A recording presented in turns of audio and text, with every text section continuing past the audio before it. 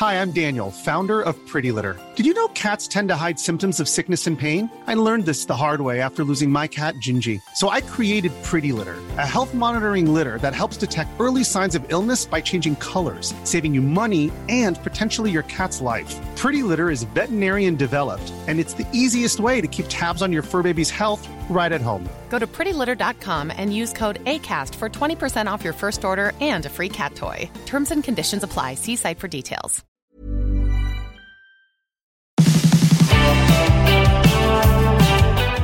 We're talking careers and money. Two very important things that can make or break your life. We've got a special guest who is in HR today, so let's have a bit of a chat. Might even keep that one.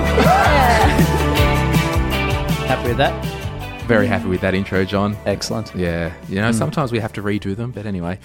We've got Emily Bowen. Hey, Emily, how are you? Hey, I'm good. Welcome, how are Emily. you? Thank you. So Emily is... Sorry, what is your title?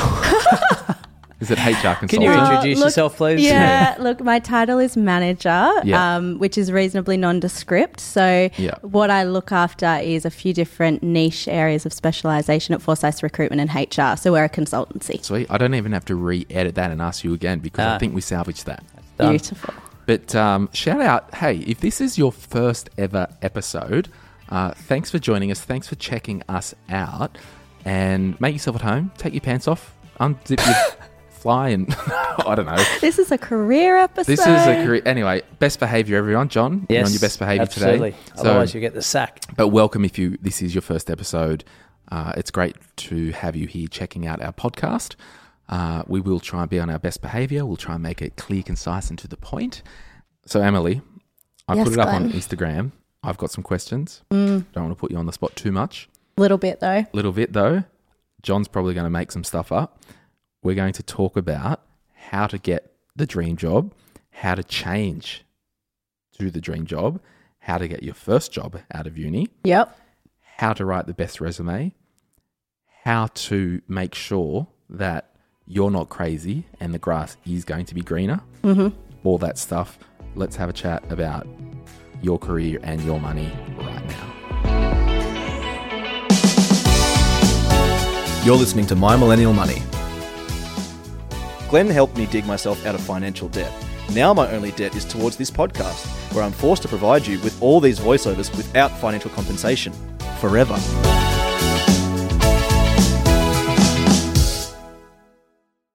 Real talk.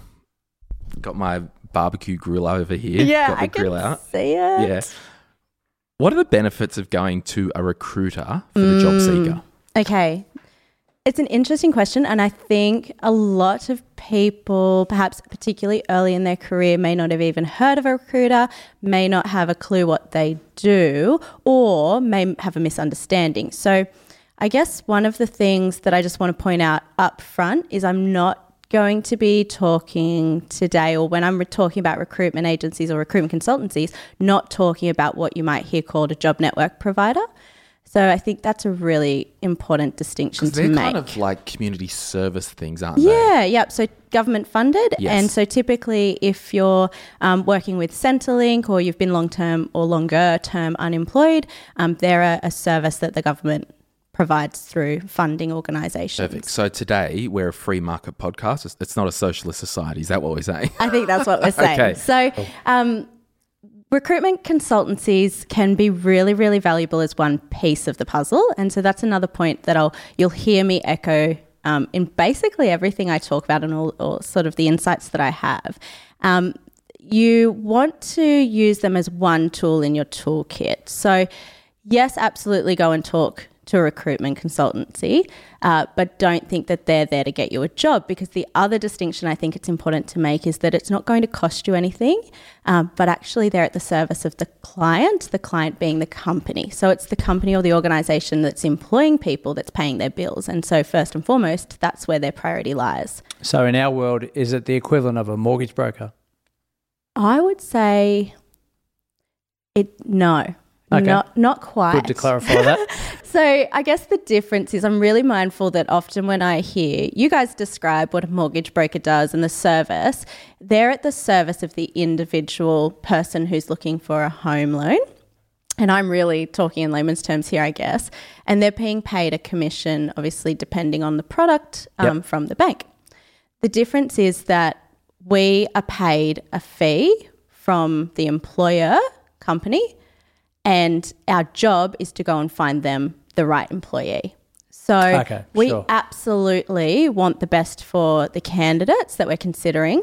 And the reason we want the best is because then it means we can get the best person for that employer. But at the end of the day, if we're being a little bit cutthroat for the sake of simplicity in this conversation, our client is the employer. That's who's paying our bills. Yeah. Sure. But the thing, if I open the hood on recruiters, it might, so if John, you've got a big company, you might pay a recruiter 20 grand to find you the best talent for your job. And it might be 120 grand role, right? Yeah. And you might pay the recruiter 20 grand. Now, some recruiting agencies, and we're not speaking on behalf of Forsyth's recruitment and HR here, but if that candidate quits or leaves within the first 3 or whatever period it is, they're entitled to a fee refund.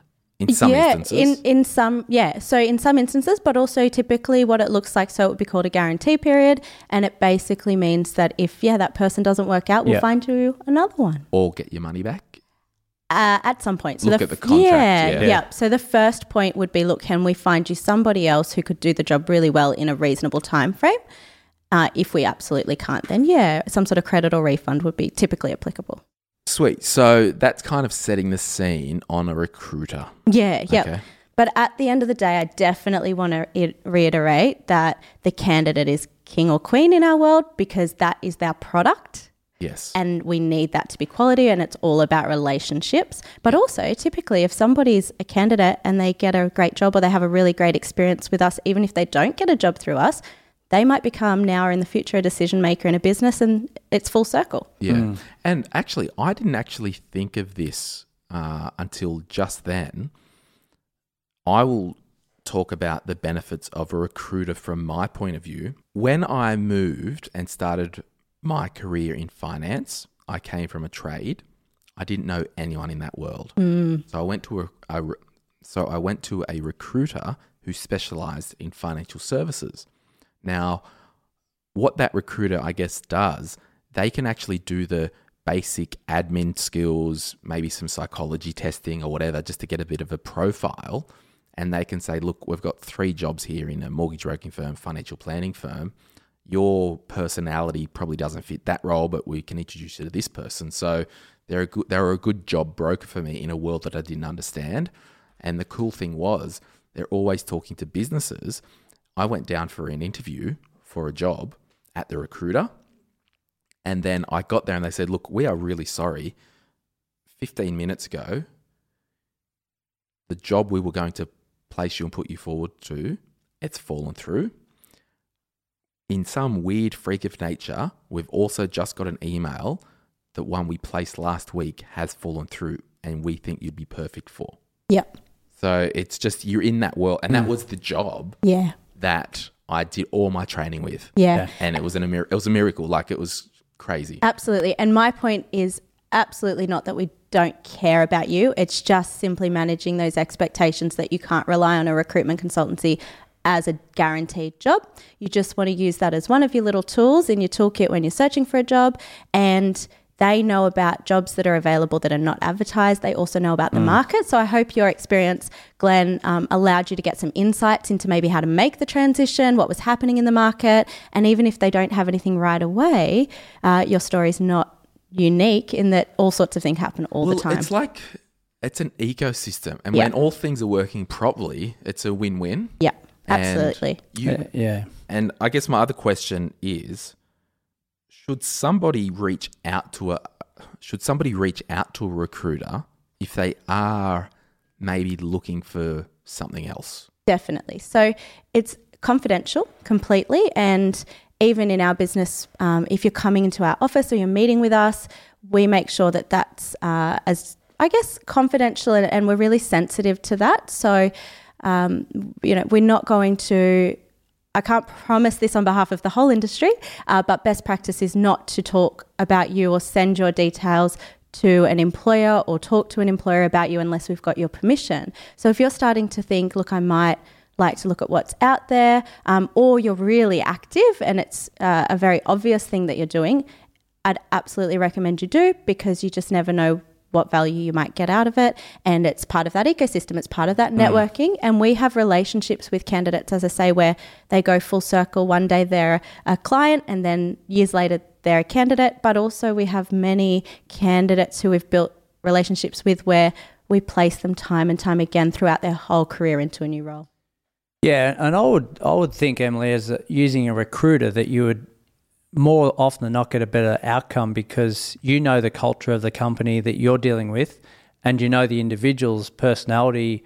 Obviously, the resume is being given, but that's just the qualifications and a bit of fluff. But essentially, you can gel the two together, can't you? Yeah, absolutely. And I would say similar. That's where there's a similarity to a mortgage broker, in that we will look at what is best for both parties involved. Make that match. And it could be simple. Like, I was remembering the other day, my mum used to say growing up, oh, they're rough as guts, for example. Like, if they're talking about someone, a bit rough around the edges, you might have somebody who's a bit rough, then you're just not going to put them forward and waste their time applying for that position. But this position here could be perfect. Yeah, absolutely.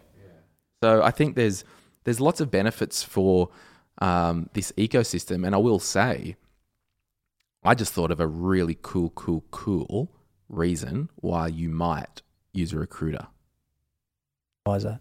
If you're relocating interstate and it's same industry and you might not have the connections, it could be hey, I want to move over to the East Coast or the West Coast.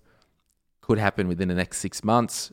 If you see anything that pops up, and it could you could hit the ground running. Yeah, totally. Because that's what you want. Like, you want to always, if you are relocating, you want to land and hit the ground running. You don't want to relocate and go, I hope I get a job. So it could be a good tool in that regard. Yeah, and look, generalization is a comment that I'm about to make, but I think that sometimes you can build a relationship with a recruiter where if you're not in the same state or the same city, they can better represent you, as opposed to if you just chucked your hat in the ring on Seek and you're in a pile of resumes, you just feel a little bit harder because you're further away than the person that lives around the block.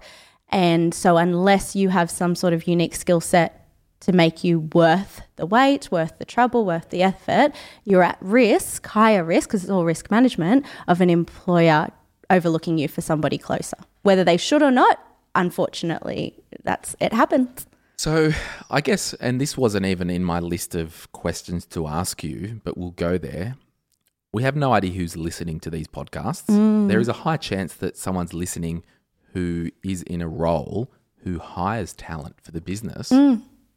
There is an argument to outsource that filtering into somebody like yourself, a recruiter, right? Absolutely. Like, sure, there's a fee involved, but it's that cost benefit and outsourcing the admin time that you would take to a high protein recruitment agency like the one you're with. Yeah, look, I think there's an admin benefit in the sense that we'll do that work. So if they're too busy, we're an extra pair of hands. But I think there's also an expertise benefit. So us having that really in-depth understanding of the candidate market, of candidates, of what's available, we can actually offer that advice back towards the employer as well and help them craft the role and design the role and find that person for them. Do they see you as, are they intimidated by you, or are they happy to work alongside you? How does it usually work? What if there's an internal HR department? Yeah.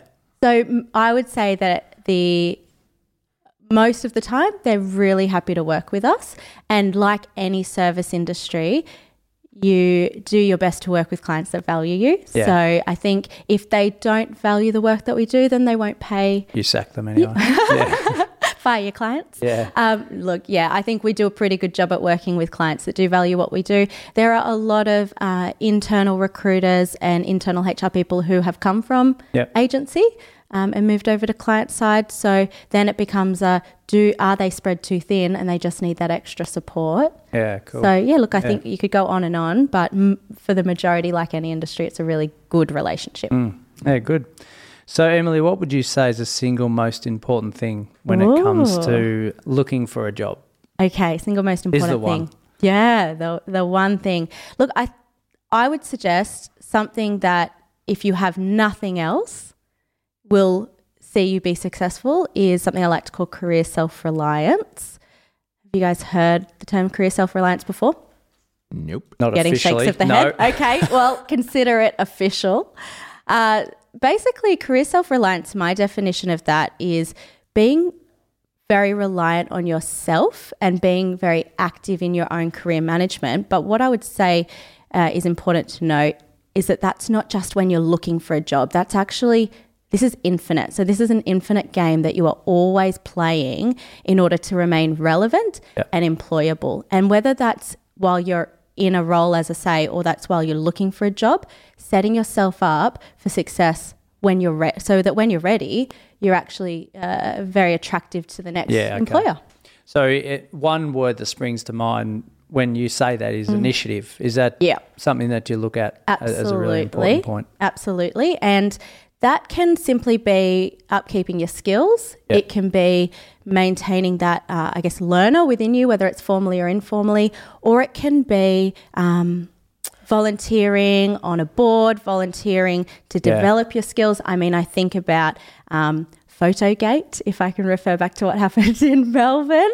And oh my goodness. And I've absolutely got my opinion on that. But if you are building your career, whether you're early in your career or during your career, just knowing that it's on you and avoiding silver platter syndrome. No one is going to come and hand you anything on a silver platter. Like you would meet with hundreds of candidates throughout the year, right? Yeah. Now, it's so important. We talk about mindset a lot on this podcast, do we? Yeah. Oh, we do? I think organically we do. Yeah. I mean, the subtle undertones, right? You've got to have the view that the world isn't out to get you. Totally. You're not a victim. I'm going out on a limb. If you're listening to this podcast, I don't care if you're in London, Paris, Minnesota, Melbourne, like the fact that you're listening to this, you're probably in the top 10% in the world. So, and I'd say you'd have a reasonable mindset too, because but I mean, it's just like we already have so much opportunity from where you were born into. So if you want to get philosophical, the fact that you're listening to this podcast, you've got more opportunity than most of the people on the planet. So transfer or translate that into when you're going to see the recruiter or the employer for when it gets to that interview. How are you conducting? Are you walking in expecting to have this sense of entitlement? Or are you like, hey, I'm here. How can I add value? Like, that's kind of the vibe. And you would, as much as the employer may make the final decision, if you present them 3 people to interview, you might have talked to 4 people or 5 people to shortlist them. Now, if they're not carrying themselves with a good attitude, even though they're highly skilled, they might not even make your shortlist. Absolutely. Yep. And I think that these days, a lot of people, you're right, everybody that's listening to this podcast is probably starting on a pretty good wicket just in life. But also there are many people out there that have a university degree. There are many people out there that have experience in their trade, in inverted commas. So what else are you doing to make yourself competitive and relevant? Education, if it's binarily like yes or no, that's now hygiene for some roles, isn't it? Yeah. Yeah, and I think everyone starts on a level playing field. And if you're going in with the attitude of there's always someone out there better than me, then you're always in a position where you should be trying to improve yourself. And just creating choices for yourself too. So something that recruiters will do, just to use them as an example again, but also employers directly more and more, particularly the big guys, is they will come and tap you on the shoulder on LinkedIn or on Seek Talent Search, which make it's removed so many barriers. So you want to look attractive. Yeah, question. You're you as in you out there listening, you're an employee of a company or whatever. How important do you think it is to have your LinkedIn profile active? More important if you are looking to enhance your career or just use it as a live resume.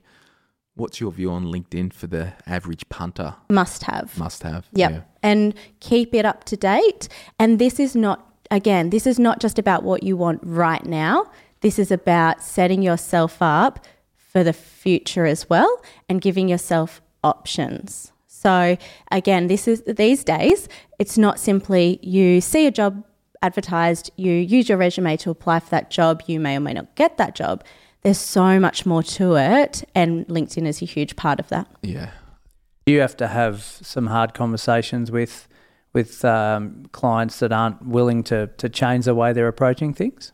I think we have to have conversations with them. It's unusual for it to get hard because usually what we do is work really, we always work really consultatively. And so usually what we'll do is right from the get-go be talking to them about what is your unicorn, what is the ultimate wish list, but then also can we work backwards from that? Where are the compromise points? And the same goes for an individual looking for a job. What is the dream? But then what is the work backwards from there? Whether it's because you're looking at what steps can you take incrementally to get to the dream job, or because you're looking for a unicorn job and we just need to adjust expectations. It might not be a hard conversation for you, but it might be hard for them to hear that they're lazy as hell and they're not prepared to do the extra bit. Possibly. Yeah, maybe you're right. Now, okay, so the single most important thing is the career self-reliance. So absolutely. You're actively out there doing courses which is in your career and in your world that you haven't been asked to do. You're doing it because you're interested and you're engaged. Yeah, or it might not be courses, it might be volunteering, it might be board positions, quite inexpensive stuff. Are you sick of living week to week, or perhaps not having any money saved, or even stressing out when Rego comes around? It might feel that your life just goes round and round and round because your money's going around and round and round. I've got a solution. We can change your life within a matter of weeks. It's the Glen James Spending Plan. People who have completed this course have paid off credit card debt, have money saved, feel more free than ever before, and this will happen within the first couple of pay cycles. So follow the link in the show notes wherever you listen to this podcast, use the promo code, and change your life like hundreds of My Millennial Money listeners have done so already. I look forward to seeing you in the course and helping you really sort your money out.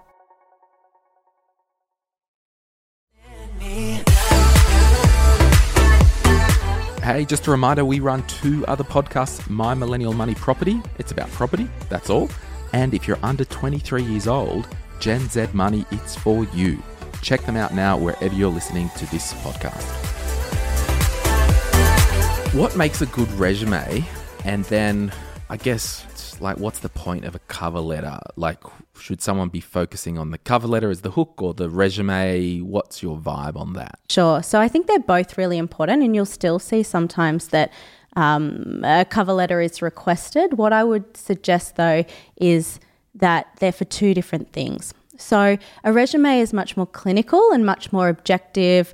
It's an opportunity to demonstrate the responsibilities that you've had and the achievements that you've had in your career, usually in a chronological order under each role.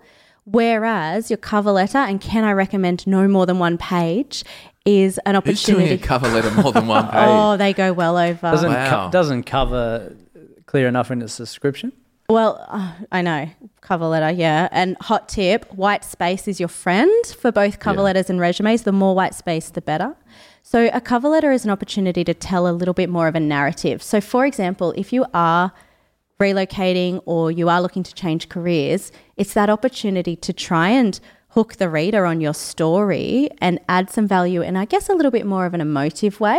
So when I say that, I absolutely don't mean to get too sort of feelings based, but certainly you've got that opportunity to tell a story that you can't do in your resume. You know, the best thing I saw was, and I guess it's different, and it's that dance between over the top, but like if you're a graphic designer, do like an infographic as your resume and cool stuff like that. Bit more personality. Yeah, or I was applying for an award a couple of years ago, and on the application, I did the formal application, but at the top I said, please go to www.glenjames.com/award or whatever, and I gave them a password, and then it was a dedicated website to the award where there's a video on there, and really got creative because, again, you want to stand out. You do, but you also want to make it easy for your reader. Exactly. So I would also just point out that a couple of things. Unfortunately, I'm probably not going to spend more than They say 6, so we'll say on average 6 seconds.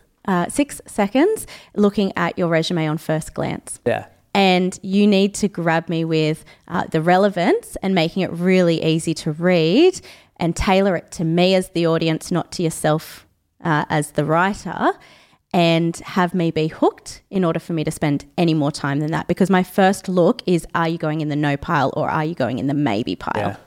Because you get so many of them. That's exactly right. What's the biggest issue when you see a resume that just keeps coming up other than typos? What do you mean when you say a resume that just keeps coming up? Like as in you see the same mistake biggest over and problem. over again. So Too many jobs? yeah, look, too many jobs is up there, but it's got to be, it's hard for me to split between either length. So if you've got a contents page on your resume, Oh, no. you have gone so far past. Are you serious? Yes. Jeez. Wow. So try and keep it 3 pages. If you're in your 20s, I might give you a 4th page if you're moving sort of into your 30s or 40. Yeah. But also writing it for yourself rather than your reader. So people often, they'll be 30 years old, they'll have a really wonderful level of experience that they're demonstrating, great achievements. They may have completed some sort of education beyond a HSC, but they're still holding on to their HSC, or they're still holding on to some sporting achievement from when they were 12. Let it go. It's important to them. It is important to them, but that's not, I don't care. It's Yeah. not important to us in the context of looking at your resume for this job. Yeah. And would you say, like, if you are over 30 and you've had 10 jobs, just list the most recent 4, and if there's other 10 plus others between 2000 and X or whatever? Yeah, Like, so just definitely get rid of them. summarise. So I typically say go back about 10 years, and then beyond that or further away than that, it's just a summary to show continuity of working history, to show that you didn't start working late 20s, you actually were doing something from earlier than that, but certainly summarise. If someone was fired from a job, one, you're not probably going to give that role as a referee, and I'll get onto that. But I think it's funny on LinkedIn. I'm like, I'm exploring opportunities. Basically means you got sacked and you're trying to find something. looking for other opportunities. Yeah. So when you, like, back in the day, I was running a franchise company and was recruiting franchisees or new franchise trainers coming into the business. I would rarely look at their referees. I used to go a lot on gut feel and experience and those sort of things. Obviously, we need referees. Rarely do referees have a bad word to say about the person if I've had a if few, they're smart but enough. But it's not often. Yeah, so who do you prioritise as putting on there? So referees, in some respects, I can see that they could be considered a bit of an old school thing to include in a recruitment process, but they are one of the only ways for us to third-party verify or corroborate what you're telling us. So they are still relevant. What you would most likely want to achieve with your referees is the ability for the recruiter or the employer to be able to talk to someone who, yes, absolutely will say nice things about you, but also can speak well, just in general. So one of the most difficult things I find is if I call to do a reference check and the person on the other end is a poor communicator, it's not doing you any favours.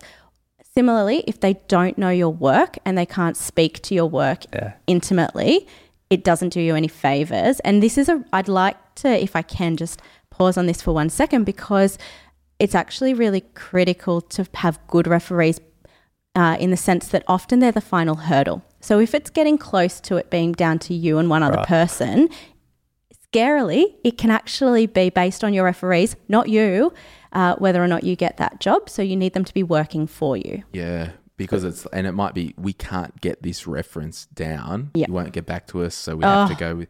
Yeah, do you Nightmare. get a heap of that? We do. So a few tips for referees: make sure that you prep them to know, look, I went to this interview, here's the role, here's what they were saying, expect a call in the next day. Is that going to be okay? Should I let them know any particular, let the employer or the recruiter know any particular availability? But also, they were hammering me on teamwork in the interview, or there seems to be this really consistent theme about theft and theft in the workplace. Yeah. So just be- Fraud.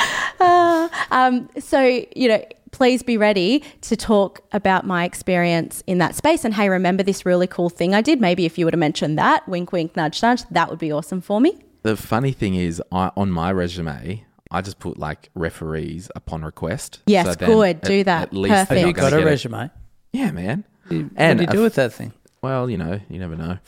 I actually I paid someone $300 ages ago to write my resume for me. Was that worthwhile investment? Yeah. Yeah. Because someone can speak about you better than you can speak about yourself. Well, it also removes, you have that person, if you need it, to say, let go of the fact that you won the 100-meter sprint in year 9. Yeah, it's not important. It's not important. But that's perfect. So don't put your referee details on your resume unless you're specifically asked to. Because at least you just don't want someone getting a call out of the blue and put off guard. Absolutely. And you also want that opportunity to prep them. Yeah. The final thing I'll say is that if you get asked for your referees, have them ready to go so that you can send those details over quickly. But it's actually the best indicator that you're down to the last one or two. On my resume, front page, 2 short testimonies from other people. Lovely. Yep. On your cover letter? No, on the front page On the of the front resume. page. Yep. Yeah. Yep. Had bullet points with key skills, what I'm ready to do, Yeah. Then a couple of testimonies. Oh, by the way, I have those jobs. Like Yeah. you'd almost in the door by the time they're reading you worked at that job 2 years ago. Well, I really like achievements Yeah. ahead of responsibilities under each role for similar reasons. It's Yeah. like, that's lovely that you've done those tasks. That's helpful for me to know. But what did you achieve is so much more powerful. So I often get asked to be a referee for different individuals, but rarely, and I'd say maybe 3 times out of 10, I would actually get called. Is that because they didn't make the final cut, or the employer couldn't be bothered ringing referees? So I would say more the former. Usually we will only call referees if you're the last one person, you're our preferred candidate, and we just want to do that final due diligence check, or we're down to 2 and we're splitting hairs and we're trying to work out who gets the job. So I also get asked to do reference checks all the time, and I actually hate doing them. They're hard. Well, so basically I had one just the other week. Anyway, this recruiter or somebody emailed me. They said, hey, we need you to complete the attached document, fill it out and send it back to us. It was like 12 questions on this guy who... No way I'd be doing that. No, I forwarded it to the guy. Yeah. I'm like, hey, bro, got this, fill this out, send it back to me, and I'll send it on. So Didn't even read it. Did that That's guy... just lazy from them. Yeah, did that ex-employee of yours, did they give you the heads up that was coming? No, and that was a problem as Yeah. well. Yeah. So I had the poos because I didn't know it was coming, number one. And number 2, I don't have time to fill out 12 questions on someone I employed 2.5 years ago. Yeah. And asking your referee to be your referee once 2 years ago or Yeah. 5 years ago or even 6 months ago is not going to serve you well. Yeah, it's got to be relevant. Maintain that relationship. Yeah. So he did his own reference check because I don't care. I mean, and then other ones I've block been my like, ears. other ones I've just been like, hey, yeah, absolutely. Everything you say, it's all good. No issues here. Yeah. Got to go. Yeah. Okay, so if you ever work for Glenn, don't ask him to be your referee. Yeah, basically. Well, no, I would have thought that a lot of people spend about that much energy on it because... Okay, I would spend more energy, John, if they were a horrendous person and I didn't think they deserved. And I've been straight down the line with a lot of them as well. So if Absolutely. Because I somebody- didn't think there was such a thing as a bad referee. But Well- there can be if someone's so ignorant that Yeah, if they're they caught don't up in their know own world and they don't that think they were that- useless Yeah. at their job and ended right. up leaving. So Yeah. if that person asked you to be their referee, would you say yes or no?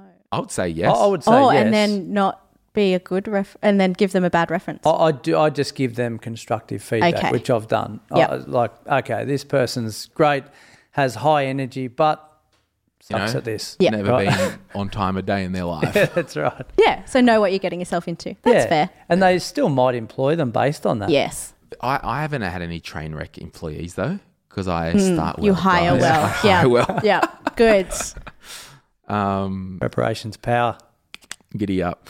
All right, let's move on. I've got some other questions.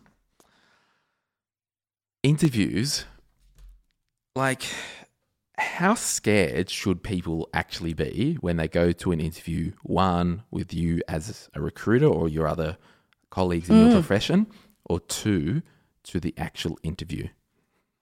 My belief is don't be scared at all. A little bit of nerves is good in life, it means you care. But from a fear point of view, there's nothing to be scared of. Now, the trick is, remember, not everybody is comfortable interviewing or being the interviewer, rather, to be clearer. So you might actually be walking into the room with somebody sitting on the other side of the table who's more nervous than you. And that can make life hard when you have got somebody that's not a skilled interviewer. So if you're meeting with somebody who works in HR or recruitment, typically they're probably going to be a more skilled interviewer, and there is a skill to it. But anyone in that room could be nervous. The way I look at it is, it's a couple of people having a couple of adults having a conversation, trying to solve each other's problems. So when you're walking in that room, that employer or that recruiter is actually wanting you to succeed. They're wanting you to be awesome. They're wanting you to solve their problem. They're not setting you up to fail. Yeah, and I think if there's some kind of nervousness, it means you care about that as well. Like if you're not, there might be a little concern. Absolutely. So I think a little bit of nerves is good. Fear, push it aside as best you can and just go in and have a chat with that person that wants you to be great. I've got some advice. Just between general friends. I always tell people, when you're going to the interview, flip it. Ooh. Start interviewing Ask them questions. And but in all sincerity, you want to know what you're walking into. Hey, what's the vibe like here? What do you guys, how's the workplace culture? Like, does everyone check out at 5 p.m. or are people happily wanting to finish a task and they'll walk out? Totally. At 5:20? And that's that initiative thing, Emily, isn't it, that we're talking about? So, And that's why I say very deliberately, it's a conversation. Yeah. It's not a question and answer. It's a conversation, and ask your questions as well. And I would say, sorry, I'm standing up just because I want to. I would say, if we step back further, if your own personal financial life is in order and you're not riddled, is it riddled or riddled? Riddled, I think. If you're not riddled with debt and there's no financial stress and you do need to make a career change or you haven't been fired and you do have your emergency fund, if you're not desperate, you come across as a better person anyway. Yes. Nothing worse than a desperate salesperson. I dare say there's probably nothing desperate than a desperate candidate. And we know from your resume, we know from your cover letter, we know from a phone call we've had with you, and we know when you walk in the door. Yeah. Chill out. And it's funny, when I got my job with the company that I did all my training with in finance, I had 4 interviews at Macquarie Bank, didn't get the role. I had interviews with other firms, didn't get it. I was ready to go back to my trade. So at the end of it, I was over it. Went to the interview. I was late, number 1, to the first interview. Number 2, halfway through the interview, she's like, you seem really relaxed. Yeah. Because in my mind, I didn't care anymore. Yeah. And so it was just weird that I was so relaxed because my life now wasn't hinged or on that one interview, off this one interview, because I'm just like, look, I'll just go in. I'm just going to chat to these people. Yeah. Do you think as well more of your true personality would have come out? I think so, because, and this is like with this podcast stuff, you get a better version of me if it's not prepared, because I can feel it and vibe with it. It's like turning up in tracksuit pants. Yeah. Who would do that? So to an interview. You're getting a better natural version of oneself. So we're looking at a slob right now, are we? All right. So this next question, years ago, right now, maybe 15-ish, I moved interstate and I wanted some sort of employment for a 6-month, 12-month period, and I applied for this aquatic centre management role, right? So to me, it was basically the highest role within the gym setup, aquatic centre, etc., and went through the interview process, 3rd stage, down to the last 2. Okay, we'd like to offer you the position. Now, not at any stage along the way had I asked, well, what's the income or salary? Sure. And it wasn't until they emailed me the position that I saw the amount. Yep. And did you do that deliberately, not ask, or did you? And I did do it deliberately. You're right, because I was always told it's not about the money and the money will come and all those sort of things, right? But in hindsight, I was like, geez, this pay is crappy for what I think I need in my life, but also deserve from the relevant experience that I've had up until then. So they've wasted their time and I've wasted my time. I've walked away from that position saying, look, this isn't going to be suitable. We should have had some transparency early on. Did you have room there to go back and talk through the offer? Correct. So I went back and said, look, is there any wiggle room on this? Yep. And they changed it by $2,000 a year. So in my mind, they were, without sounding arrogant, they were 20 grand short. Sure. Yep. But that was my fault, I think, because early on I should have said, look, circa, what are you talking here for this position? Look, it's an interesting one. I think there are intricacies to it. I would suggest that to raise money through a recruitment process, if I'm sitting in my recruiter seat or my employer seat, that's a turn-off. And maybe that means that by the end of it, you might end up with a story like yours, John, and you feel like, well, we've wasted everybody's time. Yeah. That's just one of those risks of a recruitment process. Usually you should find that recruiter or that employer will bring it up earlier, but that's not always going to happen. What I would suggest is absolutely take their lead. I think if you come out of the gates too early talking about money, unfortunately, you're just at risk of being perceived. Desperate. Desperate, or like you don't care about anything else. And the whole thing is like, and a lot of jobs won't, like if they're advertising on Seek or whatever, they won't put the salary because other workers could see, and it is probably some commercial sensitivities there. But I would imagine if you're back for a second interview, you could then be like, okay, so what does it look like in terms of remuneration? The best way to handle a conversation, particularly if you're going to raise it, or the best timing, is when you've got a certain level of power. Yeah. When you've got power is when they want you. Yeah. And on that power thing, I was just about to do a segue to this.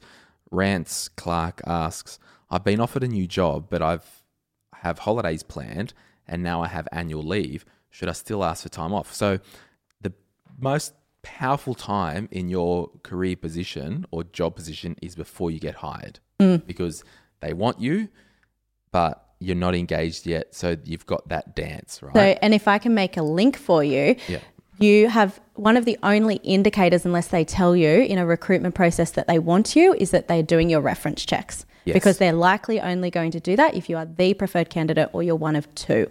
So that starts to give you a bit of an indication, and that's why you don't put your referees on your resume, so that they have to ask you for them, so that you know. Yeah, so just final hurdle. The wording on my one is referees or references upon request. Exactly. Now, so Rance, I would say, and I'll just make a date up, so you've got holidays planned, just tell them, hey, really keen, but I've already got time booked in. Yeah, if you can work around me, that'd be nice.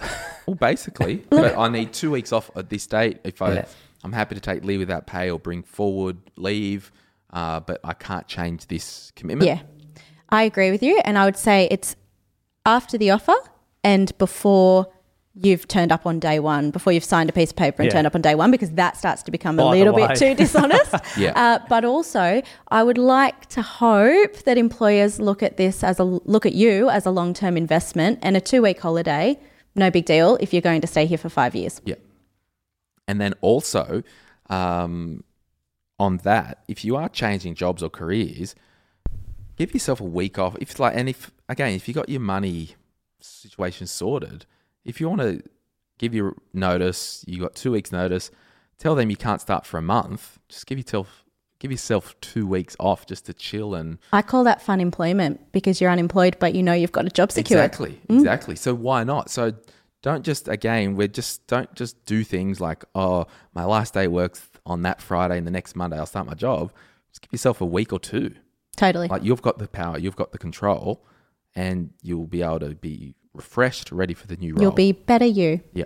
So that's awesome. So yeah, Rance, go for it. So millennials, so basically anyone under 35, what's like, what are the hurdles that they're facing in job searches at the moment? Look, I think there's probably two main ones that are important to keep in mind. One of them is the wrath of social media. So I think everybody's probably heard this one before. It's absolutely sort your professional social presence. Google yourself. Check out your LinkedIn, maintain it, keep it up to date, know what is out there, use it. Lock down your Facebook profile. Lock it down. Yep. So gussy up your LinkedIn profile, lock down your Facebook and Instagram and Snapchat and all of those things, and do a quick Google search and check what comes up. You might get a surprise. Yep. And also in Google search, Google your name and then click images. Yes. And That's a scroll good one. down about halfway and you'll Yeah. find yourself somewhere. Yeah. Yeah.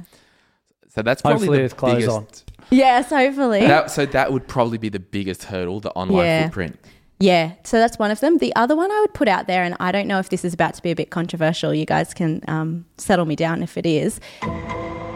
There is absolutely an identifiable, and it's a bit of a stereotype, but stereotypes come from somewhere, an identifiable characteristic of us millennials that we have high expectations and overconfidence, and I see that. And so I think this comes back to whether you're changing careers, you're starting careers, you're in your career, just temper. Chill out. Chill.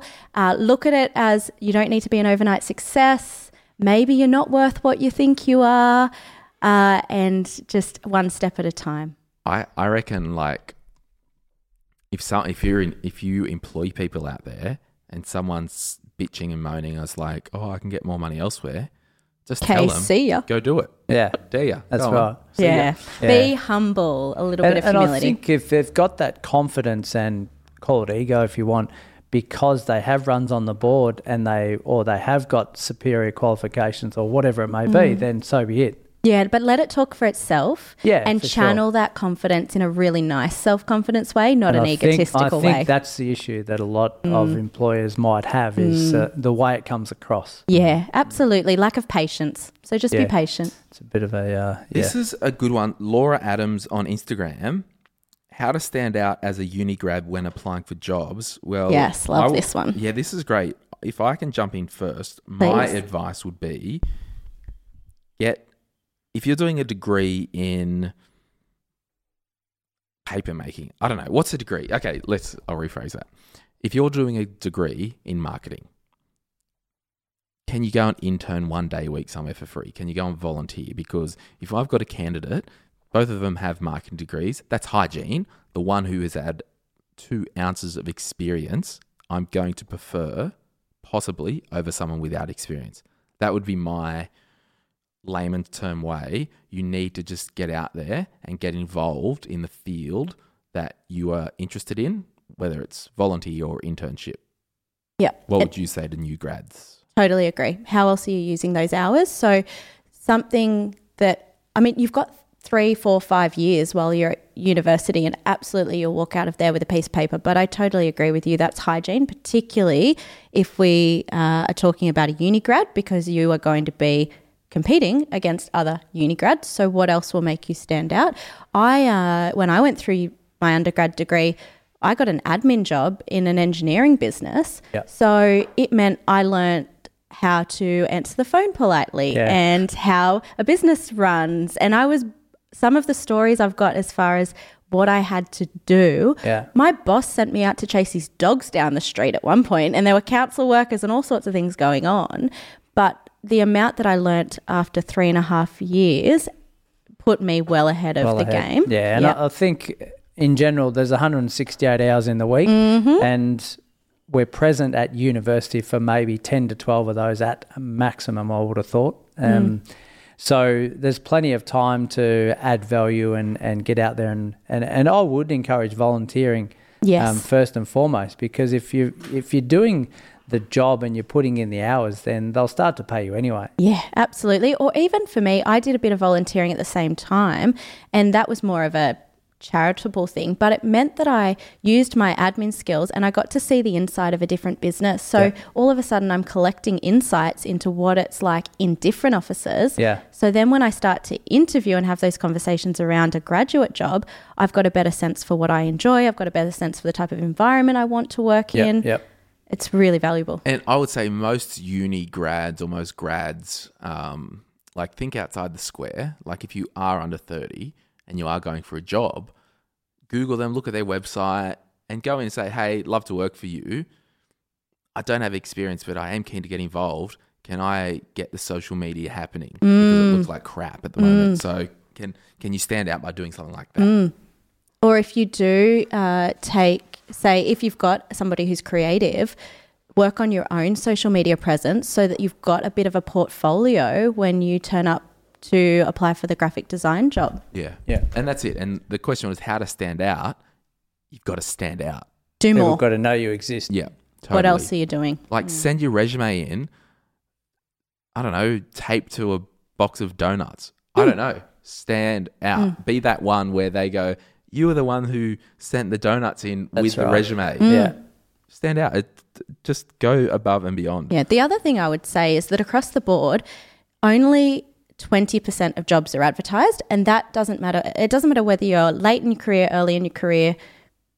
There's only 20% of jobs advertised. So what else are you doing to go and open up opportunities? And that job opportunity might never have been advertised, but if you are networking in whatever way, shape or form that looks like, there'll be something there for you. Join the so in Newcastle, your area, there's Hunter Young Professionals. Yes. Like it's a cool little vibe thing. Yep. Just get connected. Yeah, and universities have, for example, because I know about Newcastle, University of Newcastle has a BizCom society, but they also have many other societies across other disciplines, and so would other universities. Yeah. I would go as far to say that as a uni grad, if you shouldn't have to apply to for a position because you've done enough work in that 4 or 5 years to walk straight into a position or be offered one because of the legwork that you've done in that time. Totally possible, but you have to do the work. Correct. Yeah. Josie_mind asks on Instagram, advice to give to somebody who is looking at changing their careers in their late 20s, good or bad advice? John, do what you love. Next question. Yeah, it's 10 years versus 40. Yeah, look, don't waste another minute doing something you hate. Yeah.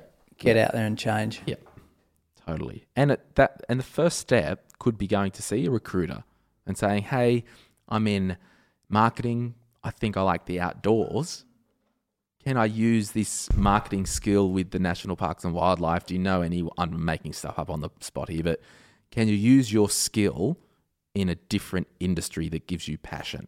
Just because you're in marketing and just because you're in marketing and PR, what about, and you love wildlife, can't you go and work for a company that their focus is wildlife and use those skills? So just follow your dreams and passions. Yep. The Raw page asks, and this one will be a good one for you, Emily, if you're not happy in your job but scared to get a new job because the grass might not be greener. Very open question.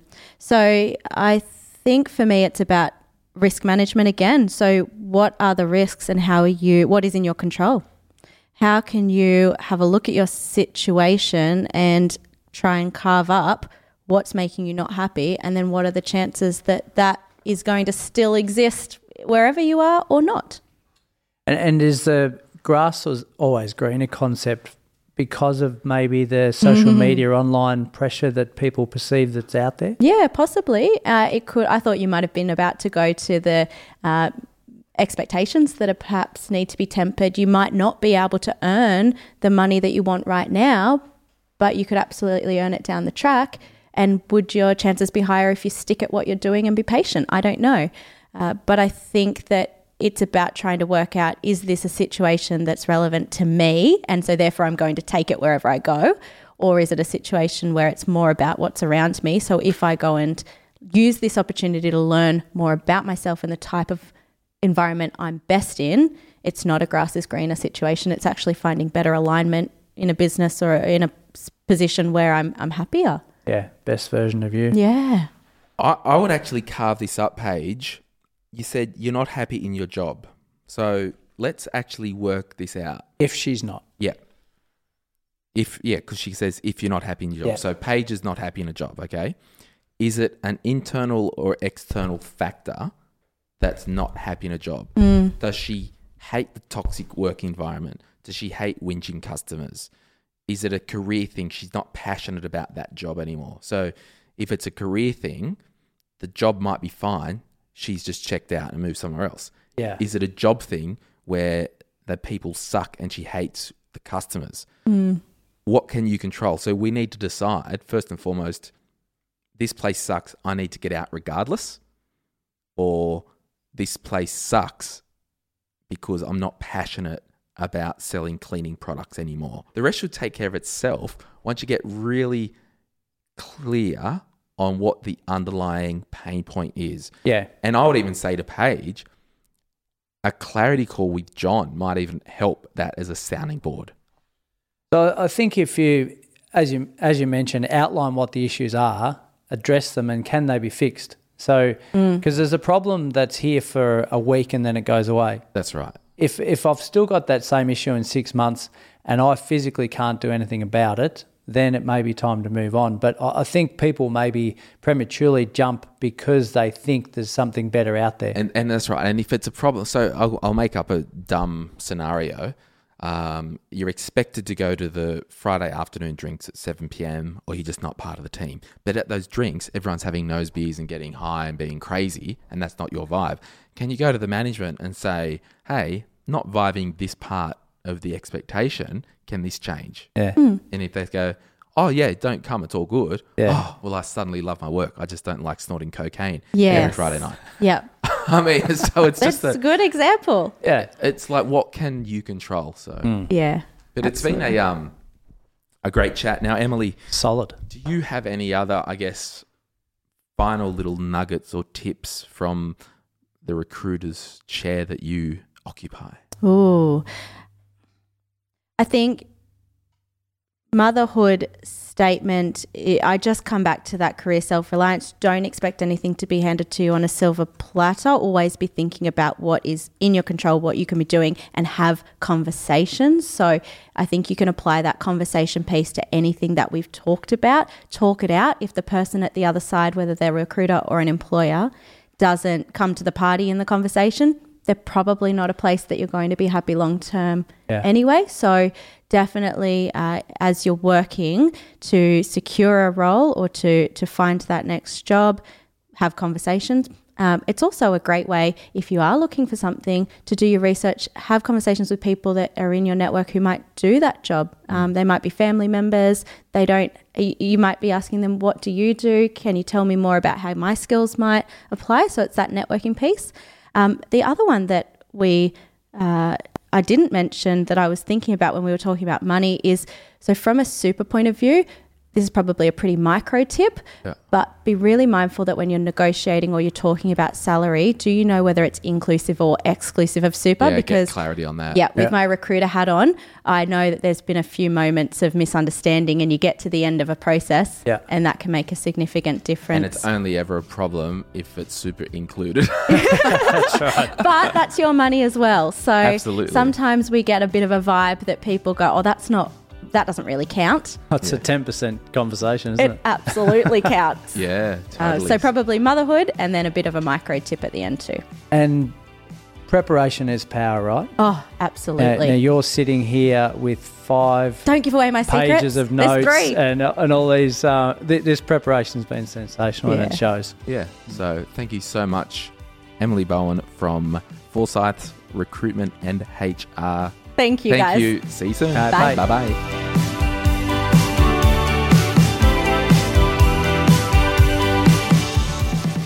If you are after personal financial advice, this podcast is not for you. In fact, it's a general advice podcast. But if you do want somebody to talk to, jump onto sortyourmoneyout.com and click on Get Help, and I'll be able to put you in touch with an advisor or a mortgage broker who can actually sit down with you or have a Skype or a Zoom meeting and really work out what you need based on your own personal circumstances. My Millennial Money supports A21. A21 is a non-profit organisation that exists to abolish slavery everywhere. These guys rescue real people from human trafficking across the world. If you want to learn more about how you can contribute to the fight against human trafficking, check out a21.org/au. Remember, we hang out on Insta at MyMillennialMoney. If you're a regular listener, you're welcome to join our Facebook group. If you want more money hacks, be sure to subscribe to My Millennial Money Express. It's short money hacks, anywhere, anytime, right into your ears. Any advice in this podcast is of a general nature only and has not been tailored to your personal circumstances. Please seek personal advice prior to acting on this information. Before making a decision to acquire a financial product, you should obtain and read the product disclosure statement relating to that product. Opinions constitute our judgment at the time of issue and are subject to change. Neither the licensee, any of the National Australia Group of companies, nor their employees or directors give any warranty of accuracy, nor accept any responsibility for errors or omissions in this podcast. Glenn James, Urban Ghetto Proprietary Limited, trading as Sort Your Money Out, are authorised representatives of Apogee Financial Planning Limited, AFSL 230689.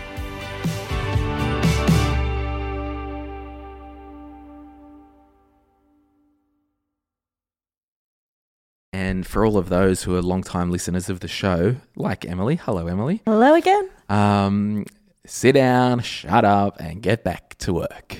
Yeah, look, talking before we came on air, she Yes. knows more about the podcast than I do. I know, she does. It's funny. So I've just got a bit of an issue, guys. What is it? Just got a bit of an issue, guys. You're at a restaurant, okay? There's 4 people. I've taken this social issue into my own hands and I'm becoming a hospitality trainer, okay? So there's 4 people eating and for argument's sake, or if there was 3 of us here eating, for argument's sake, and John was the slow eater. Now, Emily, we would finish eating, okay? Yep. Our plates would be cleared. John's halfway through because he's either a slow eater or he Talks has a been lot. talking. The wait staff come and take our plates. Yep. Not vibing that, and it's horrendous, and it's not good etiquette. So, You've talked about this before. have I? Something similar. Probably something similar. I'm with you. Yeah. Don't clear my plate. Don't clear my plate. Wait till my friends have eaten. So I'm at the point now when the wait staff come to take my plate, I go, excuse me, I'd just like to wait until. So I'm being polite, but I'm trying to train the hospitality staff. Yes. So as the super fan I am, Yeah. I feel like last time this was about you starting to eat, Glenn, before anyone else got their that's what it meal. was. Yes. Emily, you've trumped me again. I feel like this is the opposite. Exactly. And like I'm with you on the don't clear the plates, Yeah. but I'm also a don't start eating until everyone's got their meal. No, 100%. Okay, couple of things. If it's hot, you can eat. Yeah. But also, I raise you. Yeah, I see your hand and I call your bluff. If you're at a classy enough restaurant, they should bring them all out within should 20 be. seconds of Correct. each other. Oh, totally. We shouldn't even have to solve this problem. Exactly. But if you're down at the bloody bistro where John probably eats, Yeah. schnitty chips and salad, and they're coming out left, right, and centre, whatever, don't care. Yeah, well, it's self-serve, so you're all eating Yeah. together anyway. Yeah, and I guess for me, you know, you've got to always in life put yourself in someone else's position. So I don't know where I'm going with this, but I don't care if someone else eats. And the waiters don't care if your plate's gone. No, and that's what I'm trying to correct. It's not about you and your finished plate. It's just they've got to get things moving. Yeah, that's right. But no, it's etiquette. Yeah. And it's just, you know, I don't want you, if you're a slow eater, to feel bad. No, 100%, I agree. So there we have it. I'm just trying to think what we will do now.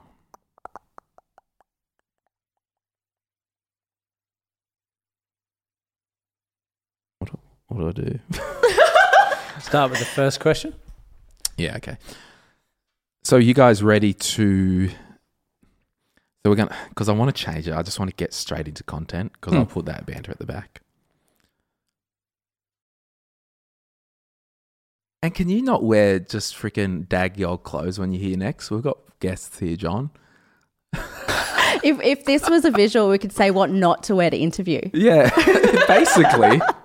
The guy's in tracksuit. Oh, and you know he's rich. He's got trackies, but they're super dry ones. Oh, yeah. Paid for the logo. Anyway, sorry, I was just distracted. What was this and podcast about? I don't know or care. I just got distracted. So sorry. So Yeah. I guess Hey, it's Paige DeSorbo from Giggly Squad. High quality fashion without the price tag. Say hello to Quince. I'm snagging high-end essentials like cozy cashmere sweaters, sleek leather jackets, fine jewelry, and so much more. With Quince being 50 to 80% less than similar brands. And they partner with factories that prioritize safe, ethical, and responsible manufacturing. I love that. Luxury quality within reach. Go to quince.com/style to get free shipping and 365-day returns on your next order. Quince.com/style. Mom deserves the best, and there's no better place to shop for Mother's Day than Whole Foods Market. They're your destination for unbeatable savings, from premium gifts to show-stopping flowers and irresistible desserts. Start by saving 33% with Prime on all body care and candles. Then get a 15-stem bunch of tulips for just $9.99 each with Prime. Round out Mom's menu with festive rosé, irresistible berry chantilly cake, and more special treats. Come celebrate Mother's Day at Whole Foods Market.